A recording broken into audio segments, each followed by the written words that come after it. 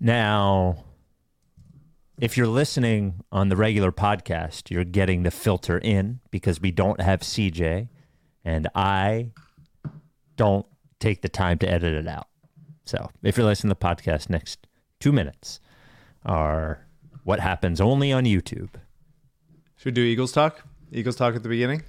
Could we do Eagles talk at the beginning? Let's do it. So here's what I'm thinking. There's two things. Did you watch the press conference, I assume? I couldn't bring myself to actually watch it, but I saw some quotes. It's like one of the worst press conferences I've ever seen. And, I can't think of another time when a professional coach is sitting doing a press conference and a reporter asks him, what exactly do you do as head coach? And the guy has no answer. And it is just wild to me that they can sit there and say, here is this gentleman who we do not trust to run the offense. We don't trust him to run the defense. We don't trust him to pick the players. We also don't trust him to pick the assistant coaches. Or over there, you could have Jim Harbaugh or something. And we're like, we'll just keep the guys not like good at anything and can't even talk. What are we doing? Well, stuff's already here. Just like there was no fire them when they're 4-7 next year. Like, yeah, probably. I mean, there's a chance that they bounce back, but it's just like he hasn't earned the right to, after being not good at anything, turning into such a coaching so scared all the time, and him admitting like we got a little bit predictable the last couple. It's like I've never seen worse play calling and more repeatedly bad play calling in my life.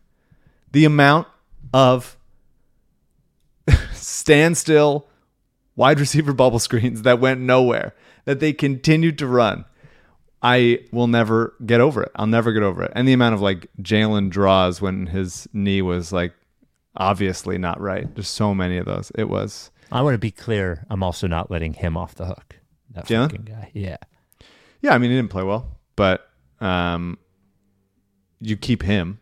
Well, you don't have a choice. Right. You fire the coach. The easiest thing to do is fire the coach. And sometimes what is easiest is also correct. Yes. Just do it. Just do it. Hire a good one. There were plenty like free agent good. Okay. All right.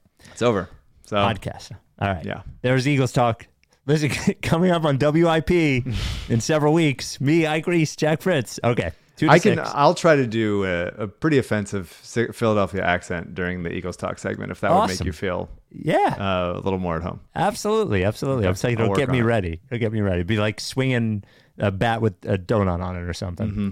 The Rights to Ricky Sanchez podcast is presented by DraftKings Sportsbook. Sign up for DraftKings Sportsbook by using promo code RTRS and brought to you by Big Barker Therapeutic Dog Beds. Get yours at bigbarker.com/Ricky. Briggs Auction, the official auction of the process at briggsauction.com, and Kinetic Skateboarding. Get 9.1% off your first order with promo code Dave Silver. On the show today, the Sixers 6-game winning streak ends in a very, very ugly loss against the Indiana Pacers. Maybe if we have time, we'll talk about Joel's 70-point night. But the big story, of course, which we must budget some time for, Doc Rivers returns as head coach of the Milwaukee Bucks, which he just started thinking about 2 days ago, setting up potentially a playoff matchup that could end this podcast or make the podcast go on forever. Mm-hmm. And as well, we do have a help defense song to play for Mike. Wow. Yes. Kinetic Skateboarding. I made a Kinetic order this morning. I was watching them on Twitter. The Kinetic Skateboarding on Instagram, Kinetic Skate on Twitter. And they put up these brand new Converse All-Stars, black ones, with like, it was some collaboration. They always have these sick collaborations, like Vans, whatever collabo. And this was the Converse, whatever collabo. I don't even know what it was because I'm not a skateboarder, but the sneakers were fucking sick. And I ordered them. And that is the coolest thing about Kinetic. There are sneakers that you will find there that you will not find anywhere else. And the best thing to do is watch them on social. Go to the website, kineticskateboarding.com, sign up for the newsletter to stay informed. And use code DaveSilver for 9.1% off your first order. And before we get going, a happy 29th birthday to true Ricky guy Kevin. His wife, Ronnie, emailed us. She was like, My husband, Kevin, it's his birthday. He's 29. Could you give him a shout out? We love fucking shout outs. Happy birthday, Kevin. Your wife loves you. Your family loves you. Your friends love you. Most of them do. Happy birthday. No better way to celebrate your birthday than a 20-point loss to the Indiana Pacers. Oh, wait, I forgot CJ's not here, so I got to get the song ready. Hang on. Where is it? There we go. Without any further ado, Amos and the Chef.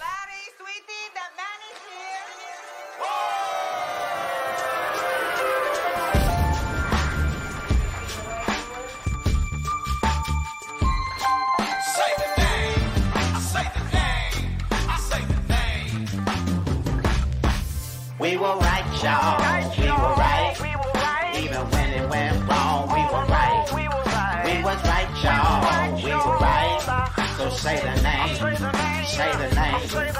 We were right, y'all. We were right. Even when it went wrong, we were right. We were right, y'all. We were right. So say the name. Say the name. Say the name.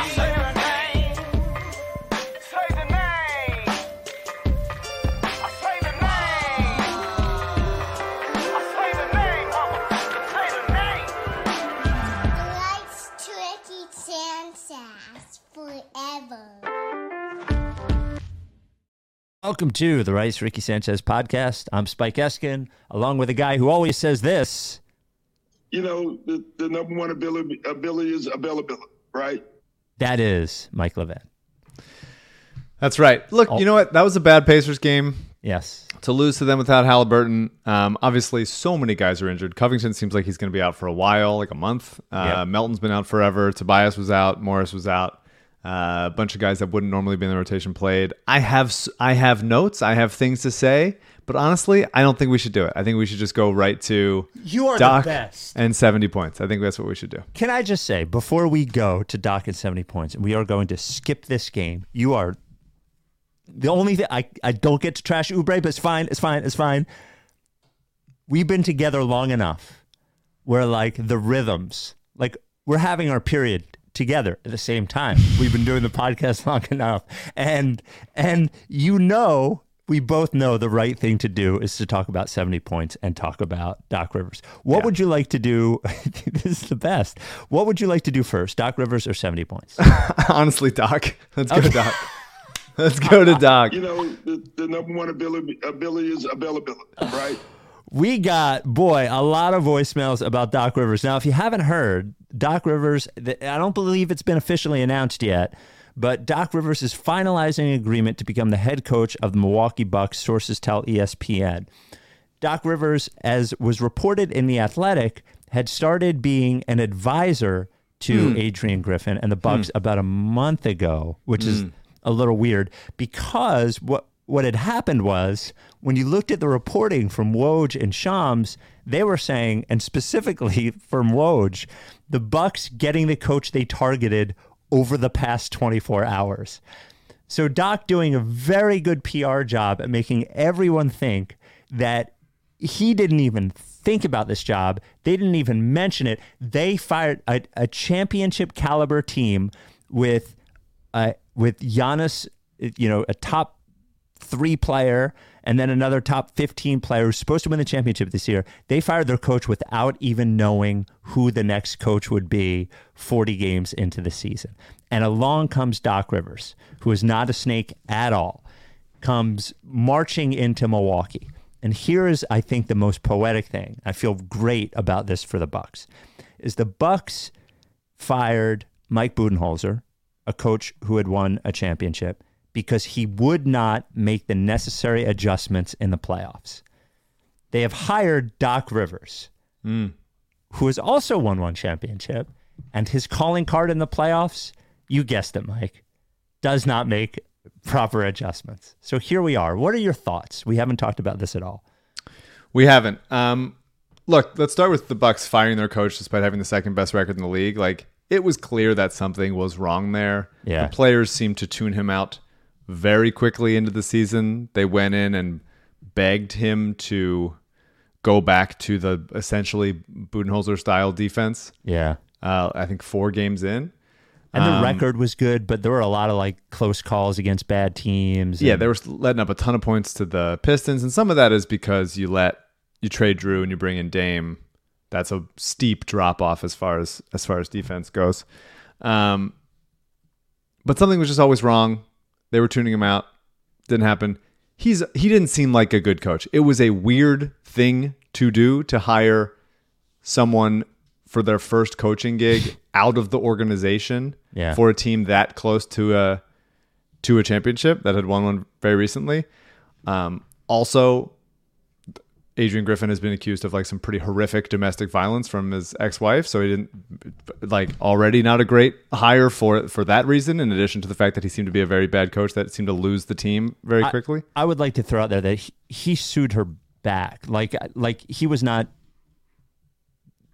convicted of anything. So I just want to be clear here. Okay. And so firing him when things are bad is, even if the record is good, I think is ultimately the right decision. I think I respect the idea of going from, hey, the record might be good, but we know this isn't the right guy. Right. And if you can't go back in time and not hire this person, then the least you can do is fire him as soon as possible and replace him with somebody that you do believe in. So that, on that level, I commend a ownership and GM situation for moving off of what they deemed a very fixable, fast mistake, and then they're now going to be paying 3 head coaches for that mistake. And just a note that the belief was that they hired him because Giannis wanted them to hire him, and Giannis specifically did not want them to hire Nick Nurse, and did want them to hire Adrian Griffin. Mistake. Yes. Big mistake that we are benefiting from. Thank you so much. So then you get to the Doc Rivers situation, and he just found out about this job. He had 2 days ago. No idea. He had never even thought about the Milwaukee Bucks before. I mean, look, he didn't get a job. This is the first year since 1999, I think, that he was not coaching an NBA team. He gets immediately his old job back from 25 years ago, calling games on ESPN. He does a terrible job being the color commentator on ESPN, national ESPN games. He says the same shit. He hasn't paid attention to the league in forever. He is making up stories and telling them and spinning them himself. He's going on Bill Simmons' podcast like 6 times a week to tell the same Rondo James stories Harden. over and over again. Just slander Harden, which is fine. There's sometimes there's no good guys in the story. And the Bucks immediately, it comes out. It didn't come out prior to Adrian Griffin getting fired, but apparently they had been having him on as a consultant to the coaching staff against Griffin's wishes. This was the ownership ask or management's ask to have him on the coaching staff, or like consulting. Is and Doc it's so the Jerry Colangelo? he's of the absolutely the Jerry Colangelo. That's what I was going to say. Like 100%.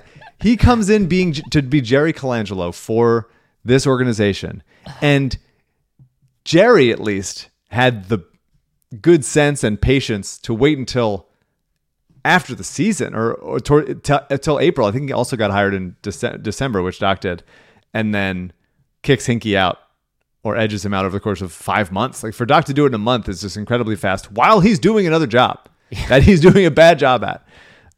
Very impressive. He is. And then they announce it like, hey, he's fired, and Doc Rivers at the high up on their coaching list. Very similar. They do not interview 70 other interviewees. No Colangelo else is coming in. The next I have coach no of the idea. Bucks, Brian Rivers. That'd be fine. Yeah. I have no idea how Doc keeps doing this. For them to give him $40 million over, was it 3 years, 4 years? Yeah, till To 27. to be the head coach, it is absolutely baffling. This is going to be unless they fire him and move him, whatever. Like, this is the rest of Dame Lillard's prime. One of the top 75 players of all time is going to have his prime wasted by a guy who is just collecting a paycheck and has been for so long, riding off the high of winning a championship 16 years ago with one of the best rosters of all time, and then losing in so many playoffs with some of the best players of all time. He only coaches, this is smart, this is a talent, only coaches teams with top 75 players of all time. That's it. He doesn't coach unless you have a top 75 player. Doc Rivers can be your coach. If not, don't need him. That's his kink. His kink is coaching top 75 and then blowing it for them. Yeah. And then, but like, man, it is so perfect for Doc to come in midway through the season, because then he gets to say, as using it as his crutch, oh well, I didn't have time to like get my guys in there. I didn't have time to like set the culture. And so whatever happens this year, he is 100% not going to blame on himself. He is already like throwing other people under the bus. Whatever is happening right now, however this went down, Doc will be lying about it in a year or two. And you can then be like, wait, I remember it differently. And Doc is already on to whatever version that he's telling. And look, absolutely, if it's a Sixers-Bucks playoff series in the second round, we need it. I think that we will win that series. But if we don't, it will be the worst moment of my life. I will, and it is truly like I'll just disappear. I won't be reachable by any method of communication. I'll be gone. And so that is comforting to know that either we're going to advance if that happens, or I won't have to talk to anyone ever again. But yes, what a story that Doc, the top three contenders in the East are all of them have Doc Rivers baggage. How does he keep getting away with it? He just does. He's very good at convincing rich billionaires who haven't had a new thought in 15 years that Doc should be the guy. The number one ability is availability. Amen, baby. He was available.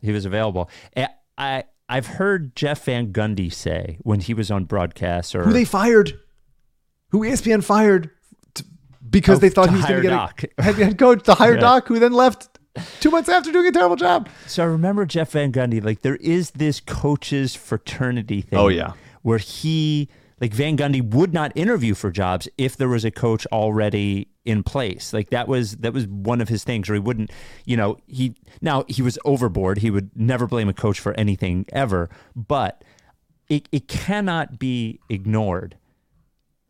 The snakiness of Doc Rivers doing this. And I agree with you. The Bucks should have fired the coach. There was clearly something wrong there.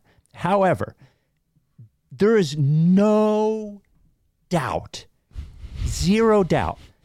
Imagine doubt. Now imagine all of the doubt is gone. That's where we are. There is no doubt that when he started consulting the Bucks, he was like, he had his eyes on his friend's girlfriend. It was already over. You know what I mean? Like, it was already there. He knew what he was doing. Absolutely. He is the biggest, such a bad guy.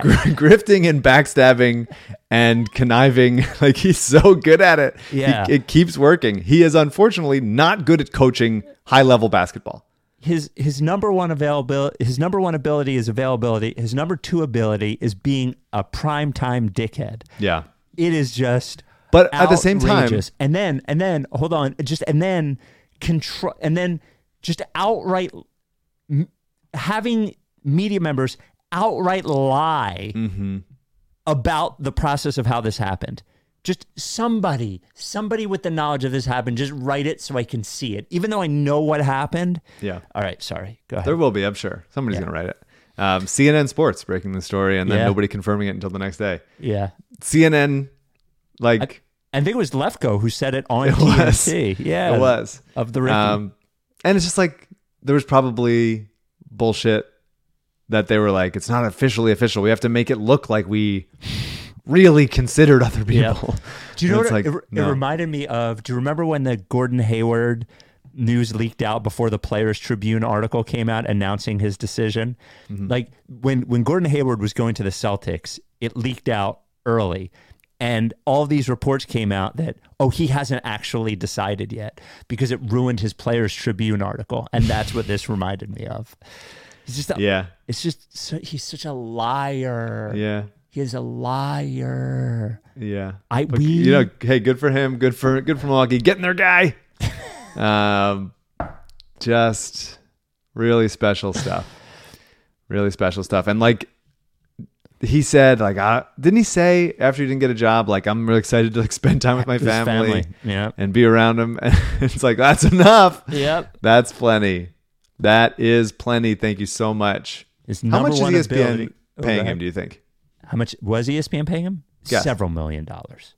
But this is more money. This but is still, more money. This is definitely more money. But still, several million to to really million, something like that. Phone in so much. It is amazing how journalism is failing on so many levels. People are getting laid off all the time, and then these color commentators and some play-by-play guys who just fucking suck and don't watch basketball and don't think critically about it and are just getting mad. Stan Van Gundy just throwing a tantrum at Joel Embiid on live air, and they're making all of it. It's all going right to them, funneling to them. Good for them, cornering the market and then using that to get more money, coaching the fucking Bucks. Giannis and Dame. Doc has cornered the market in money. The number one ability is availability. The Rights to Ricky Sanchez podcast is brought to you by Briggs Auction, BRIGGS Auction. Go to briggsauction.com or download the app in the App Store or Google Play. The CJ's Briggs Auction item of the week, even without CJ, he's not here. 2 items. First of all, a 1940s Philadelphia Athletics autographed program with the entire team, including Connie Mack. That auction ends Friday, February 2nd. So if you're listening to this Friday, it ends today. And then also the second Briggs auction item of the week, a Charles and Ray Eames Lachaise. Now, what Steven tells me is, I don't know anything about this. This is a fairly rare modernist chaise lounge that was created in the 40s for a MoMA competition, but was never produced until the 90s. Can still be purchased new, but if you buy it new, it starts at $15,000. Wide array of items in every Briggs auction. A special Star Trek auction on February 9th, a disco auction on February 16th, another Fine Estates auction February 23rd, and my favorite thing about Briggs auction is that it is fun, helps me pass the time. You're playing Angry Birds or on TikTok. I'm looking at Briggs auction. I'm looking at cool shit to buy. I'm going right to the collectibles section. I'm going right to the art section. You try it out. Family owned, family operated in Delco. We love them. BriggsAuction.com, the app in the App Store or Google Play. And if you win an auction, as I have done several times now, you can either do open pickup on Saturday, do it by appointment during the week, or they will work with you on a shipper. And if you have an estate, which I hope to one day have, that you would like to auction off, which I hope to one day do, send an email to info@briggsauction.com. Briggs Auction, the official auction of the process. Now, you touched on it for a second. I would just like to say, I know the fear of losing the playoff series to Doc Rivers is massive. Yeah. It would change us forever. I have always been scared money. Yes. Always. Yes. And by the way, they say scared money don't make money, but you were scared money with the Eagles and it helped you make a bunch of money. No, I was confident that they suck. Oh, right. That is one. Fair. I can be confident against a team, but never confident for a team. Okay, that's fair. I need the Sixers to play the Bucks in the playoffs. Not only have we not seen that matchup, which I think we'd like to do, with Giannis being one of the greatest players of this generation of players, and Embiid also being one of the greatest players of this generation of players. I would like to see it. And I actually don't think it's a bad matchup for the Sixers at all as far as personnel goes. But the Doc Rivers thing adds an element that I need.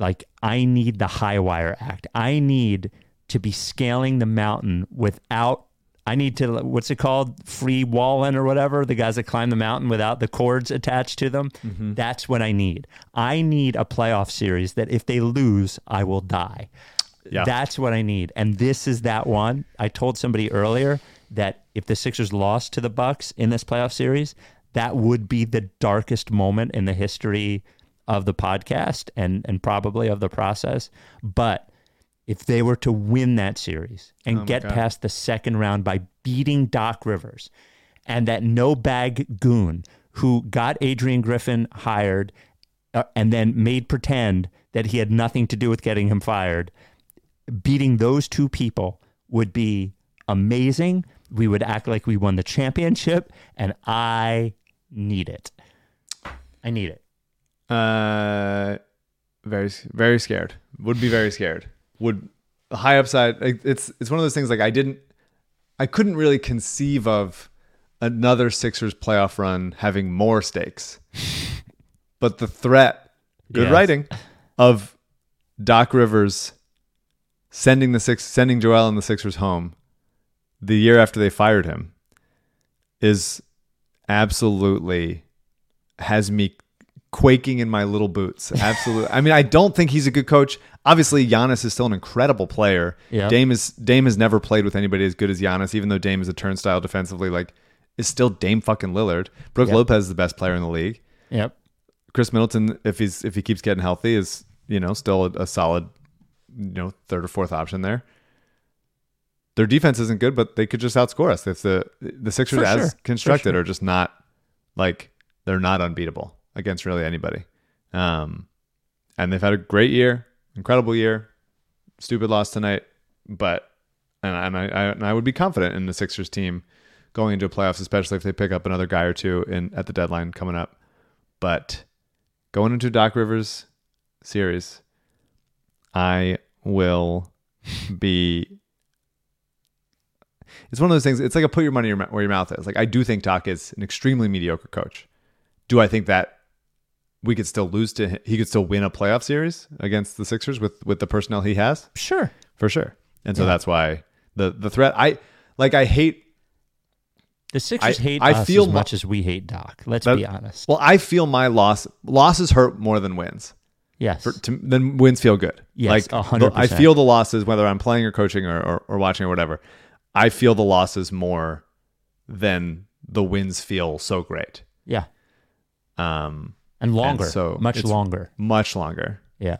And it's more just an exhale when you don't lose. Mm-hmm. And so the threat of this being the ultimate game that they might not play again next year, for me, because I'll be dead, is a really frightening proposition. But best case scenario, that would be a good way to advance past the second round, for sure. It would be the best way. Before we get to the 70-point game, we did get, hold on, let me get the name, actually, because I feel a little embarrassed that I didn't get the name. Why you say that? It was very funny to see the Bucks in like layup lines before their game last night, first game without Adrian Griffin, just like dancing, doing like Euro stepping around with each other. Like they were so happy he was gone. That's gotta suck. That's just gotta suck for like everybody. I left and everybody's dancing. Like what a nightmare. What a nightmare existence. Not very good. You have to feel for Doc a little bit going from coaching Matisse Thybulle to tall Thybulle, Giannis. He will get there and realize that he has much of the same weapons he had in Philadelphia. So before we get to the 70-point game, I'd like to thank Liam, who sent in, somebody has made a request. Of course, we have the Coach Mike song and we have the Player Mike song, but somebody said that we needed a help defense song. And Mike, I present to you. No help. They got the reason why the defense is bad lately. Stop letting guys blow by you. Stop soft doubling. No help. Just such a nothing play. Send the guy in front of you. You fucking keep the guy in front of you. No help. Too often just stands and watches other guys. We may as well try. No help. Is it gonna work? I don't think it's gonna work. It didn't work. That's a long one. Yeah. Pretty good. No help song. So there you go. So we were, we did not, as it stands or as it stood, we did not have a podcast the night of the Joel Embiid 70-point game. Before we talk about the game, Zach Lowe talked about it for a bit on his podcast. And led off the conversation with a bunch of stats, not just about the game, but about Embiid offensively this year. It's about a minute, and it's very good. And I want to start off this conversation about this game with those stats. Here's the Stats Williams email. Embiid is the 9th player with 70 points ever, the first player in Sixers history, the third center joining Wilt Chamberlain, who's an anomaly, and David Robinson, who was gunning for the scoring title on the last day of the season, the first player ever, period, with 70 points, 15 rebounds, and 5 assists in a game, the fewest minutes played in a 70-point game. Kudos to the Spurs for keeping it close enough that Embiid had to come in the game in the fourth quarter. Right now, he has, for the season, 1,156 points in 1,096 minutes. More points than minutes. Only Wilt Chamberlain has ever done that for a full season, more points than averaging a point a minute, rather. And he did that once in 61-62, which is the all-time statistical anomaly season. It's the Oscar Robertson triple-double season. It's the Wilt 50-point season, et cetera, et cetera. Joel Embiid is averaging 1.05 points per minute. That would be the most in the history of the NBA. He leads the league in made 2-point jump shots. This is a 7-foot center who leads the league in made 2-point jump shots. He's shooting 47% on all jumpers, 2s, 3s, 4s, 5s, 6s. Best in the NBA. Best among 49 players with at least 300 plus such attempts. That's according to Second Spectrum. Defensively, he ranks in the top 5 in effective field goal percentage allowed as the contesting defender. And this is Stats Williams. And by the way, he leads the league in shots contested around the basket. That's among people who have contested 400 shots for the season. He is currently averaging 36, 12, and 6. He would be the 7th player ever to average 35 points in a season. The 3rd player ever to go 35 and 10, Wilt and Elgin Baylor. The 2nd player to go 35, 10, and 5, Wilt Chamberlain. This is craziness. It's just flat out craziness. I thought something that you had tweeted about the game, about it being what did you say? A quiet 70 was accurate. It was. I wrote about it in the newsletter. Right, that's where I saw it. Writes RickySanchez.com/newsletter. Corner 3 newsletter. Mike and I rotate writing. Mike wrote this week. So when he had 24 after the first quarter, I was like, oh, I can't believe he has 24 points. And that was when it became, I was like, oh, wow. If you can have a quiet 24-point quarter, something can really happen. It was outrageous. You watched it. Did you know it happened? You watched it on delay. Did you know it happened when you started watching it? Yeah, people were texting me. I Okay. was working. It was great. What a nice thing. For it to happen in front of Brett, too, was very sweet. The picture, obviously, of that a bunch of people took of Brett with Embiid and Korkmaz and Covington was really catnip fan service to us. The fact that it was on Kobe's anniversary, obviously he's Joel's favorite player, of Kobe scoring 81. Doing it to Wembanyama was really cool. I thought Wembanyama played great. I think he's awesome. I think it's very fun. I like how he's like, him and Chet have a very fun, like, physical rivalry. That's going to be sick for years to come. And for Embiid to just be like, not yet, man. Not fucking yet. Let me show you something. And it was cool to see, like, the crowd was so into it the whole time. Yeah. The whole time the crowd was into it. I really loved that. Like, every time they were guarding each other, it was like a hush. And like every time Wemby did something cool, everyone was like making a sound of like, we've never seen anything like that. Like, it was just a unique also the experience. booing of Daniel House when he took those 2 shots was amazing. What a treat that was. Yeah. Absolutely. And yeah, I mean, like, Embiid changing his arc and his, like, how far back he has to lean to get the shot off over Wemby's outstretched arms was still really cool. It was cool to see him being physical and getting to the rim, bodying him. I like that. He only made 1 3, which is wild. On a night Towns had to take like 13 or 14, whatever, how many he took. And Towns lost, and Towns got benched. Yeah, Towns losing is really good. It's really very perfect. It's a really... I got skewered by his coach in the postgame press. Absolutely. Scored 62 points in a loss to Charlotte at home. and get ripped by your coach. It's a really like singular Karl Towns type of experience. Like Towns and Gobert being as good as they are, and as absolutely, as soon as they do something bad, everyone's like, "Fuck this guy, get him out of here." Yeah. Every time, even then, it's a very singular experience to both of those players. Really, very wild. And like the rest of the team getting behind him, Maxey just knowing what he's supposed to do and just like giving the ball to Joel over and over again. Team guy. It didn't. So many games when guys have to score a ton of points. Kobe's last game, Booker. Towns that same night. Like it feels like, okay, we're not playing basketball anymore. We're doing all-star game stuff to like get our one guy the ball. And it just didn't feel like this at all. Maybe for like a moment or two in the fourth quarter when it was like, oh shit. The last couple of buckets. I think. Yeah. But it really, really didn't feel like that. He was getting putbacks. I thought it was cool to see him get so many offensive rebounds and rebound his own miss. He had 9 offensive rebounds in that game. That is not something that he does very often. I put it in the newsletter, but he's like second all time for the Sixers in defensive rebounding and down to like 9th, I think, in offensive rebounding. So this really was a game where he was just very determined and being physical. Got to the line 23 times, hit 21, rebounded the crap out of the ball, and still passed well. Had a beautiful pass to Kelly Oubre, where he looked him off and then found him with a bounce pass, which was gorgeous. I thought he moved the ball well. It didn't feel like he was playing hero ball. It was just, this guy is so good. He is so good from the nail, from the mid range. You can't do anything about it. If you put your hand there, he's gonna get a rip through and get to the line.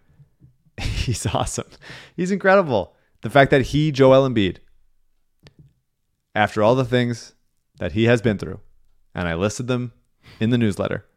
You've listed them. It's one of your calling cards. It is. It really. Yeah. I felt that, and I really don't go back. I write it anew every time, but I really do list all. It's really a retrospective every time. If you were performing a concert, it would be your encore. People would be like, "Oh, the concert's not over yet. Say it Mike's again. gotta list everything that Do Embiid it. went through." Yeah. Talk about the sesame allergy. Go. Anything. But it's always with new words. I always write it fresh. It was really a waste of time. But it is magical that after all the stuff he's been through and that we've been through with him, that he is now the Sixers' all-time leader in points in a game. Like, franchise has been around a long time. A lot of good players play for this team. Joel Embiid is leading it. And I think when all is said and done, he's going to be the best Sixer of all time. Yeah, I think so too. And the fact that he is, by the way, in even conversation for it after playing 6 seasons is outrageous. Yeah. And this is his 8th. Well, he didn't play 2. This is the 8th season he's played. I wrote it down in the newsletter. Why am I forgetting? Okay. I think this is his 8th. Yeah, this is his 8th playing career. He'd missed 2 seasons and then 8 years of playing. The first season he played like half a season, and obviously this season is not finished yet, so he's on 8. The Danny wrote a article on RightsRickySanchez.com about whether Embiid was in the Sixers Mount Rushmore yet. And it's funny, like I'm a big Charles guy, more so a Charles guy than an Iverson guy. And it's amazing when you look at the numbers that Embiid has played for the Sixers as long as Charles has. So as great as Charles was, like, Embiid is clearly above Charles. Yeah. Now, not only is he clearly better, but like as a Sixer, he's had a more successful run than Charles did, and that is a fact. So, as far as longevity, over the last like 50 years, you'd probably say like Embiid, Iverson, Charles, Julius. Dr. J. Over the last 50 years, probably what you'd say. Yeah. The Rights to Ricky Sanchez podcast is brought to you by DraftKings Sportsbook. Now that we don't have to talk about the Eagles anymore, I am going to bring you, Mike, I do need your picks for the championship games, which are this weekend. So the AFC, the Chiefs are getting 4 on the road against the Ravens. Mike, who do you like? Those are the odds, of course, at DraftKings Sportsbook. Who do you like in that game? I'm a little stumped by both of these games. I'm excited to watch them. I have numerous bets and daily fantasy and hedges going across the board. There you go. I am scared of Mahomes doing Mahomes stuff, but I will say Baltimore because they're the better team. They are the better team. I love the team that just knows how to win thing. Sure. And it's Andy, man. So I I'm can't gonna Andy's take still doing it. What's that? Andy's still doing it. He is. It's wild. And everybody's like, the Chiefs don't have any weapons this year. And there they are in the fucking championship game again. It's unbelievable. It's insane. And, Poor Bills. Poor our Bills. Our sister team. Yeah. Bills Sixers. They Yep. should each have like a little like banner for each other on each like practice facility or something. So the line when I was looking at the NFC game earlier was Niners -7. It is up to Niners -7.5 at DraftKings Sportsbook. What is your pick there? Well, it seems like Debo's going to play, Mm-hmm. but he's probably not going to be full health. I would probably, with that line 7.5, I'd probably go Detroit to cover. I think the Lions are frauds, and I'm gonna lay the 7.5 with the I Niners. just don't think the Niners defense is that good right now. They haven't been playing well. And if you have to make Purdy throw, as you saw last week, he is susceptible to making mistakes. He's not a top 5 quarterback in the league. So he's if you bring pressure, he's going to give the ball away. And if the Lions keep protecting for Goff, he's going to make the passes. They have weapons over there. So I hope it's a close game. And I would love for the Niners to lose.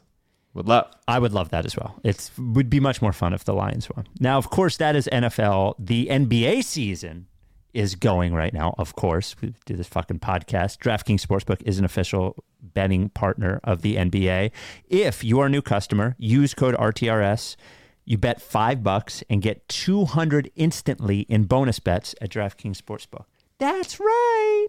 That is right. The over-under for Embiid points today at DraftKings Sportsbook was 36.5. Did he score 30? I think that's yeah, he got his 30. There you go. He got his 30. Download the DraftKings 31. Sportsbook app. Download the DraftKings Sportsbook app now and use code RTRS. New customers can bet $5 on the NBA, get $200 instantly in bonus bets. Only at DraftKings Sportsbook with code RTRS. The crown is yours. Gambling problem? Call 1-800-GAMBLER. Got to be 21. See show notes for details. Before we move on to Star Hunter, any final things on the 70? Yeah, I mean it is crazy. I don't think we've said it specifically on the podcast, but it's crazy that he has more points than minutes. Yes. To be the first person since Wilt and only other person to do that would be crazy, having the most efficient scoring season of all time. It's just crazy. Offense is up, but like whatever. That's just insane when you start putting yourself next to Wilt and above Wilt for a lot of those things. It's unbelievable. And I know you don't care about the MVP, but don't you think a little bit? No.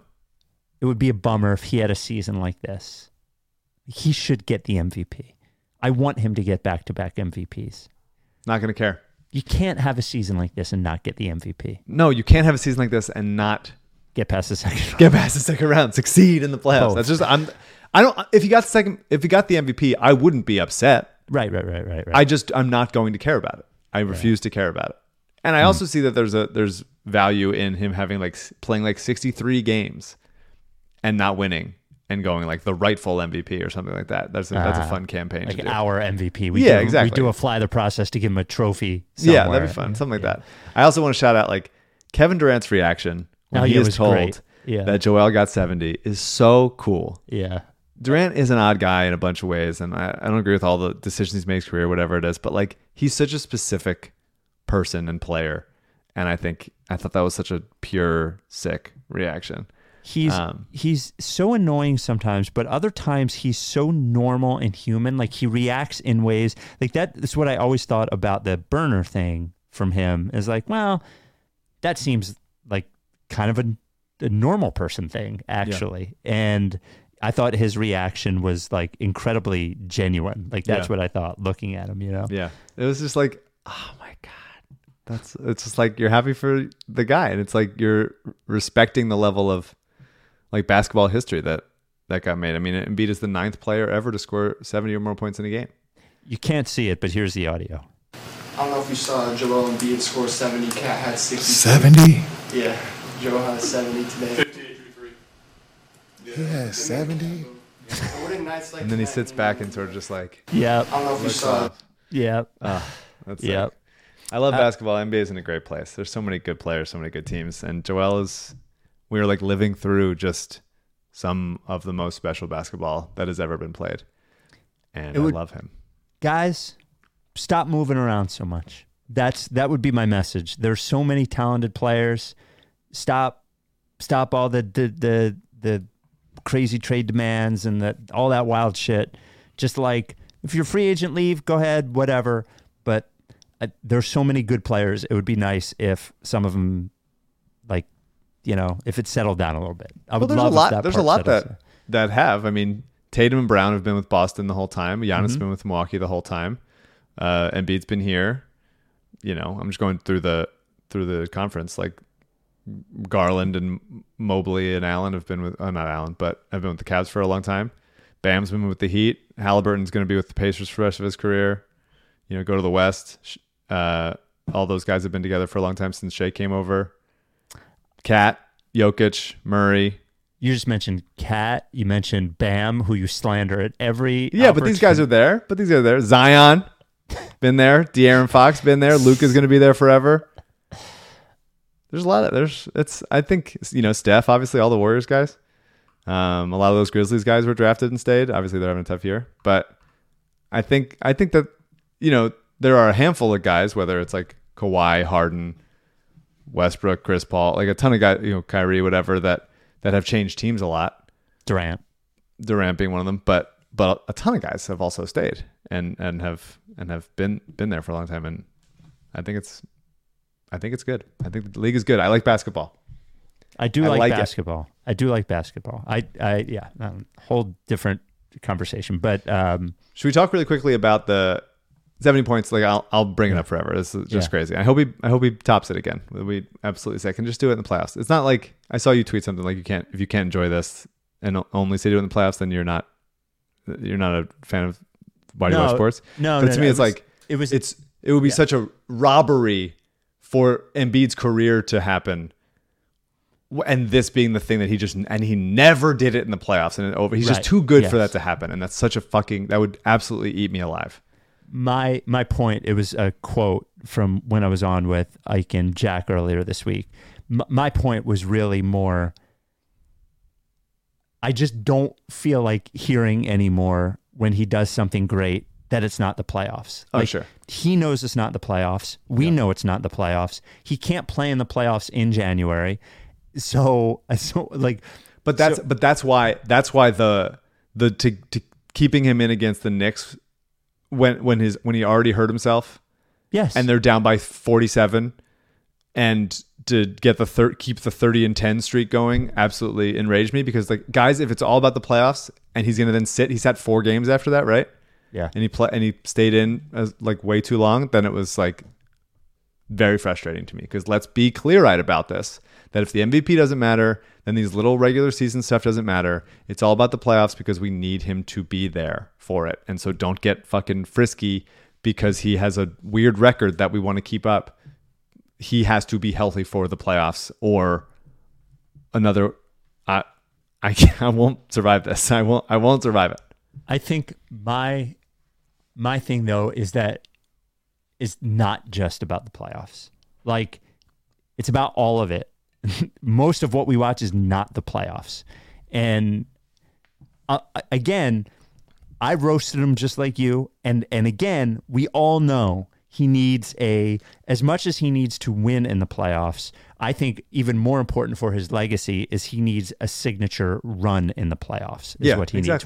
Because there's plenty of players, from Charles to Stockton to, like, there are plenty of players who have not won championships who are remembered as being great players, but they all had runs. No one as good as Embiid has ever not gotten past the second round. Right. Yes. He needs a run. He just needs a run. Even like the late run, Dirk didn't win a title till he was 30 something, or even Wilt didn't win a title till he was 30 something. But like, did I just say Dirk and all that kind of stuff? But you still need, you're right. You need to get past the second round. Charles had the fucking Phoenix time, and you need that year.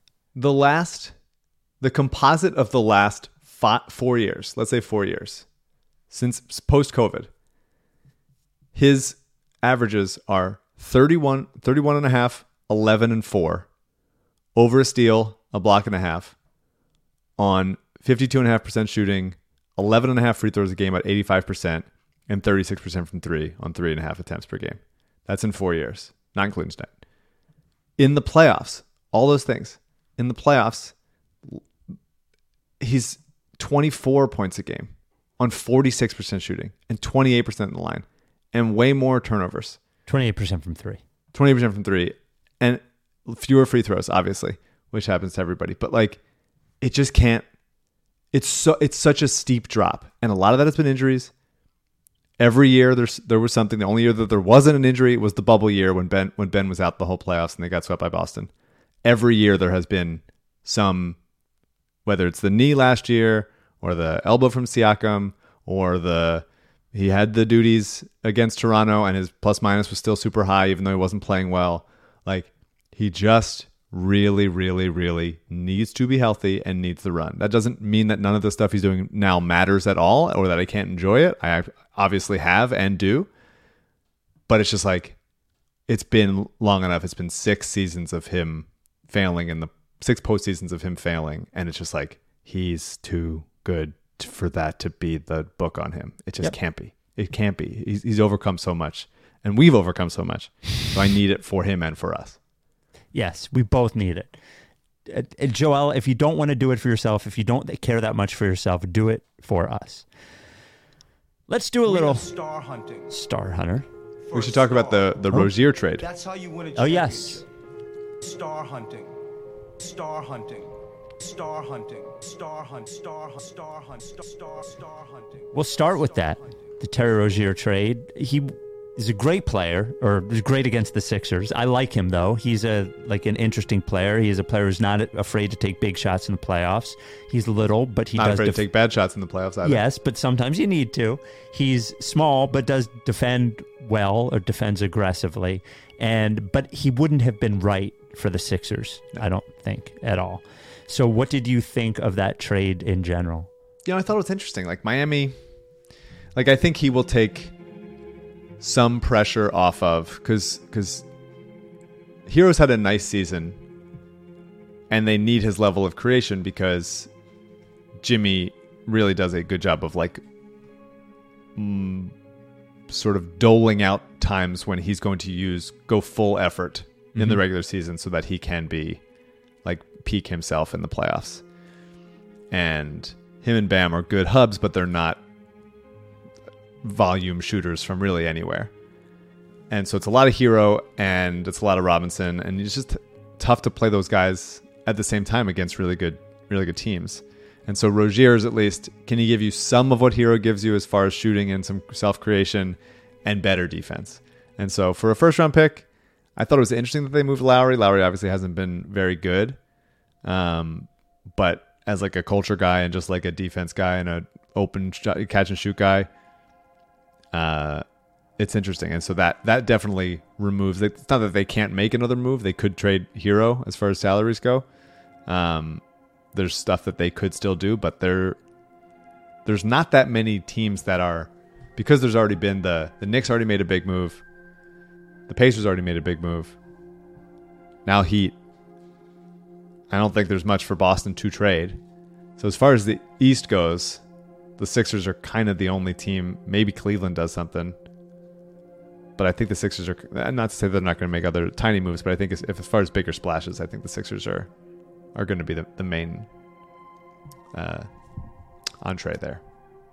Yeah, and as far as Lowry goes, if he were to get bought out, I guess I wouldn't mind having him on the roster above the bottom 3 guys on the roster, but I'd be more confident in Patrick Beverley than I would in Kyle Lowry at this point. I don't know. You don't know? I don't know. Beverley tonight was bad. I think Indiana, whose defense it was good tonight. They played good defense. They really made it hard. They mucked the Sixers up a lot. It was pretty wild for one of the, not a good defense. Beverley they kind of dared him to shoot a bunch, and he was hesitating. And he was 0 for 3 from deep, 1 for 6 overall. He's made some nice plays. I like his physicality going to the rim at his size and his weird floaters and stuff, and he's been fine. But, body could be breaking down I really could use a better catch and shoot guy there. And so having Lowry, like especially if there's, I've been on record as saying like I don't think that they should trade Tobias for the upgrades that are available. They're not upgradey enough for me, and so I'd rather it be the Morris, Covington, especially. Obviously, I love Covington, but if Nick doesn't trust him, and Korkmaz and House, those kinds of things, then you go like, oh, that's a lot of our depth, and then you can bring Kyle Lowry in, and he's an option as sort of fortify that depth and come in and stuff. But I don't know if he might want a bigger role at this stage of his career to say like you're going to fight for backup point guard minutes with Pat Bev. Yeah, it's probably not what he's looking for. I don't know that he wants to do it, but obviously he's from Philadelphia. Would be very cool to have him. Give him the key to the city. Would be cool to have him back with Nick Nurse. Give him Marcus Morris's key to the city once you trade him. I would say after like we do like a 4-for-2 type trade, I would be very happy with Lowry on a buyout if he wanted to be here. The Rights to Ricky Sanchez podcast brought to you by Big Barker Therapeutic Dog Beds. Got a bunch of brand new process pups in the email that we put on the Instagram. How does your dog become a process pup? Well, first, you got to go to bigbarker.com/Ricky. What you're going to see there is the Big Barker Therapeutic Dog Bed, the only dog bed engineered by experts to keep your dog healthier. Now, if you go to bigbarker.com/Ricky, you also get the process pup patches, which you can put on the bed. You can put wherever you want, actually. I have one on my desk here that I do the pod from. Tanner designed that for us. But anyway, so what you're going to find there, the reason you go to that link is so you get those patches, but also what you're going to get is a bed that's going to keep your dog healthier. How is that possible? Well, how it's possible is that most dog beds are not beds. They're not real mattresses. Big Barker is. What's the difference? Imagine if you just slept on a pillow every night. It might be nice falling asleep, but then you wake up, your back would hurt, be creaky. It did it over and over and over again. Your joints would be a mess. And that's what happens to dogs. That's why you need a real bed, and that's what Big Barker is. It's been proven. They did a study at Penn Vet.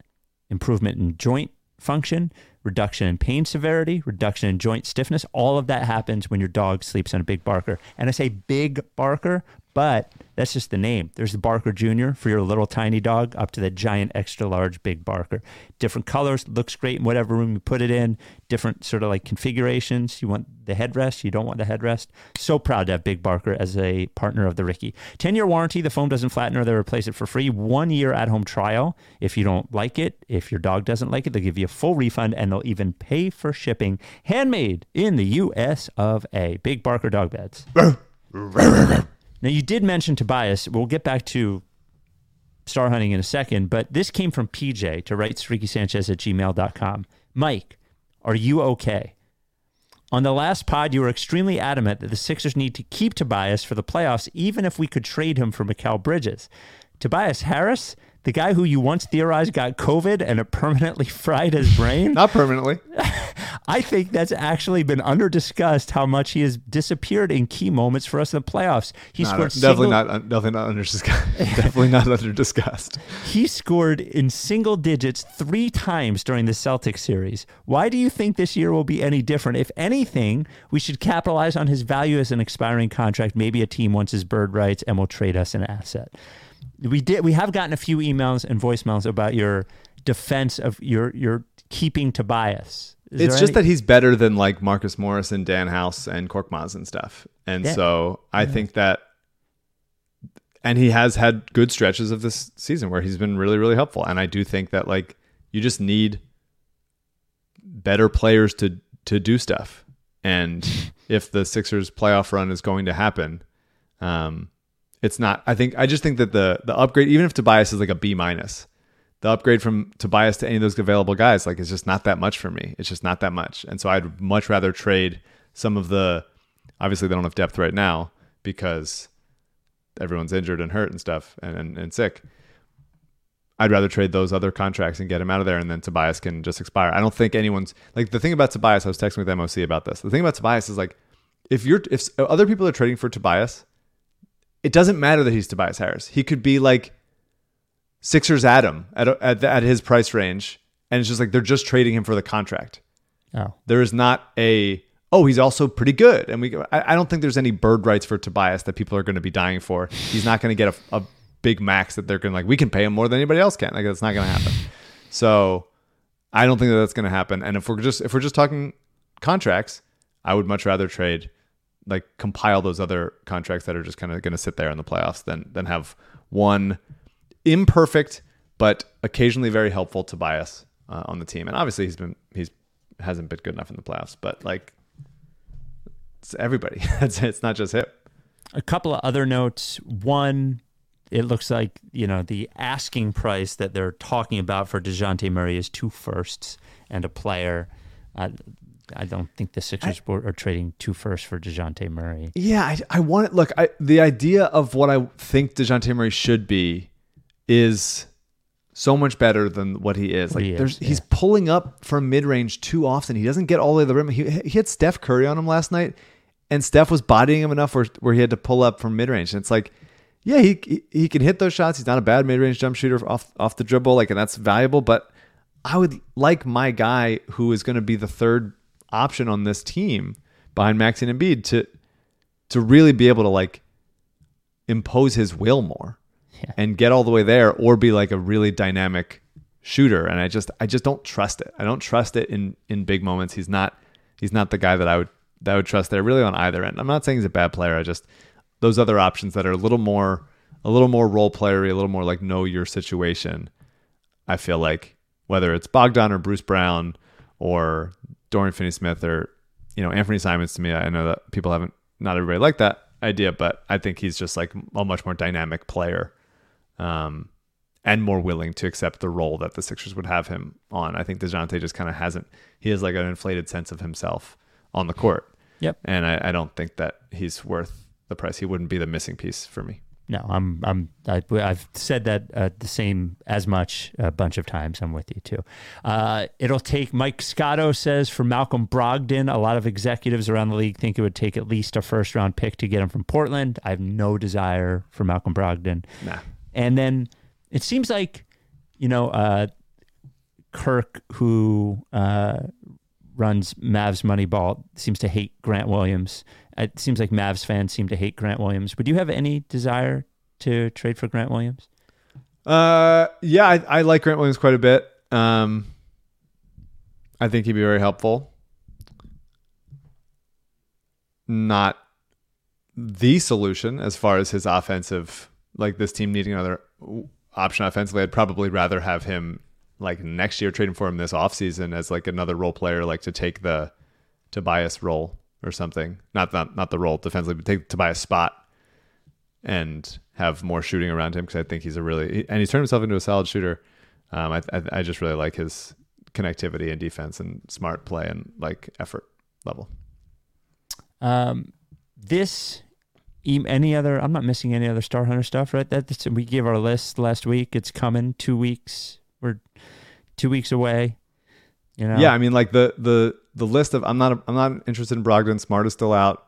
Yeah, Boyan I think will be fine. Maybe you can wring the last fountain of youth from him, but I think that they're going to get one of the guys who is signed to an undervalued contract with more years left on it, so that if it doesn't work, they could trade him, and that contract would have value on the market, and they could still potentially sign somebody else.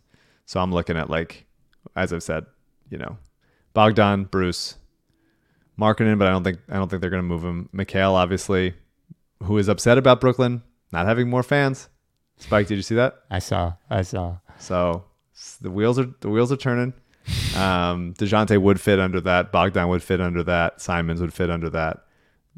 Cam Johnson, Dorian Finney-Smith, Alex Caruso, Kevin Huerter, maybe.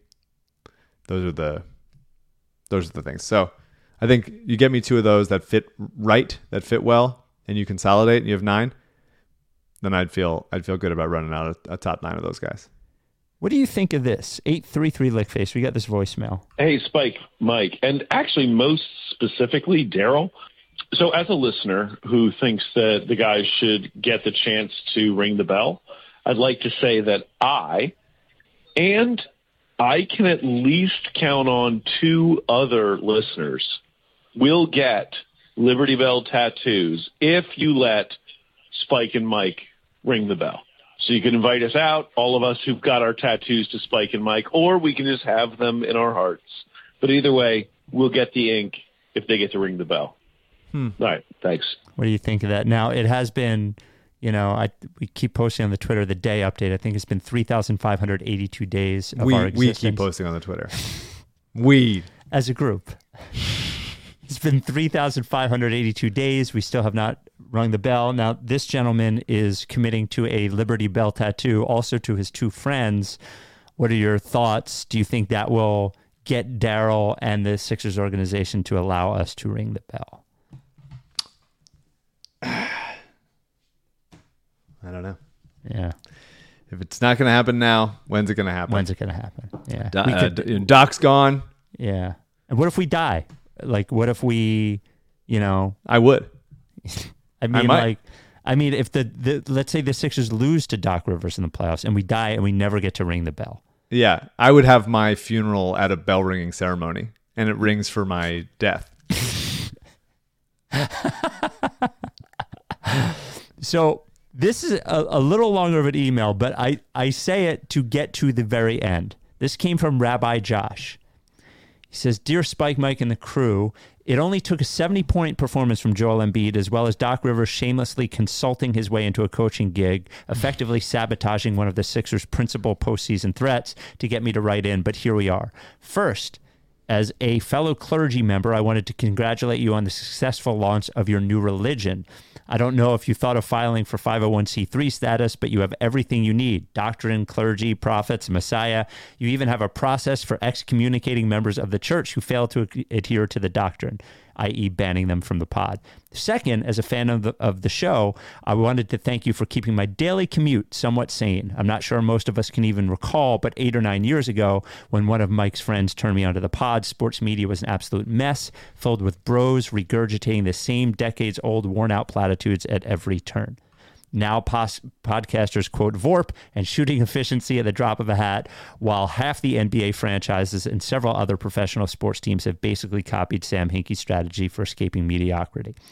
Last but not least, and here we go, I remember hearing questions about this on the pod, so as someone who has played basketball with Mike on a few occasions, I can attest that he is really quite good." Whoa.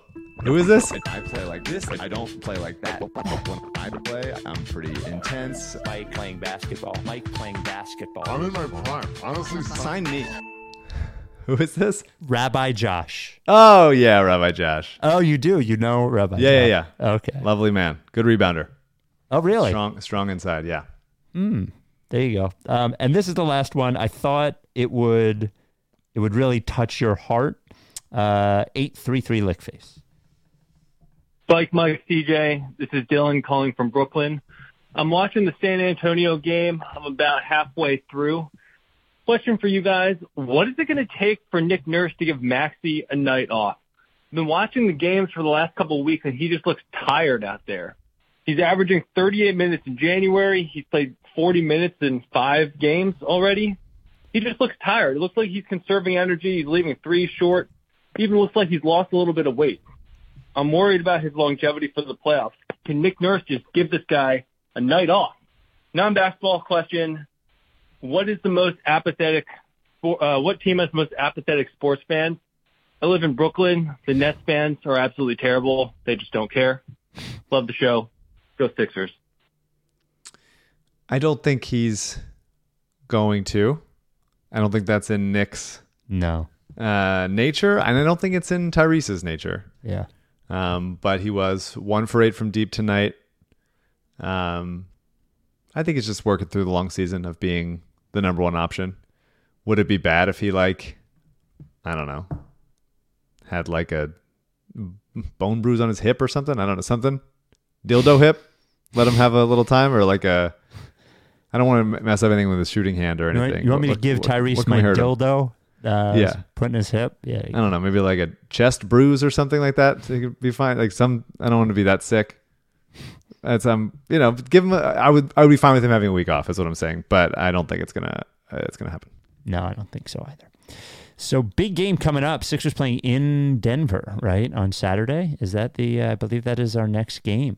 Denver Saturday. West Coast trip. We'll be back on Sunday. Today is, as for whatever reason we only do this year, my sister's birthday. Oh. Happy birthday, Melanie. Happy birthday, Very Melanie. exciting. Yeah. Well, they're gonna be fine. This was a letdown game after they won a bunch in a row.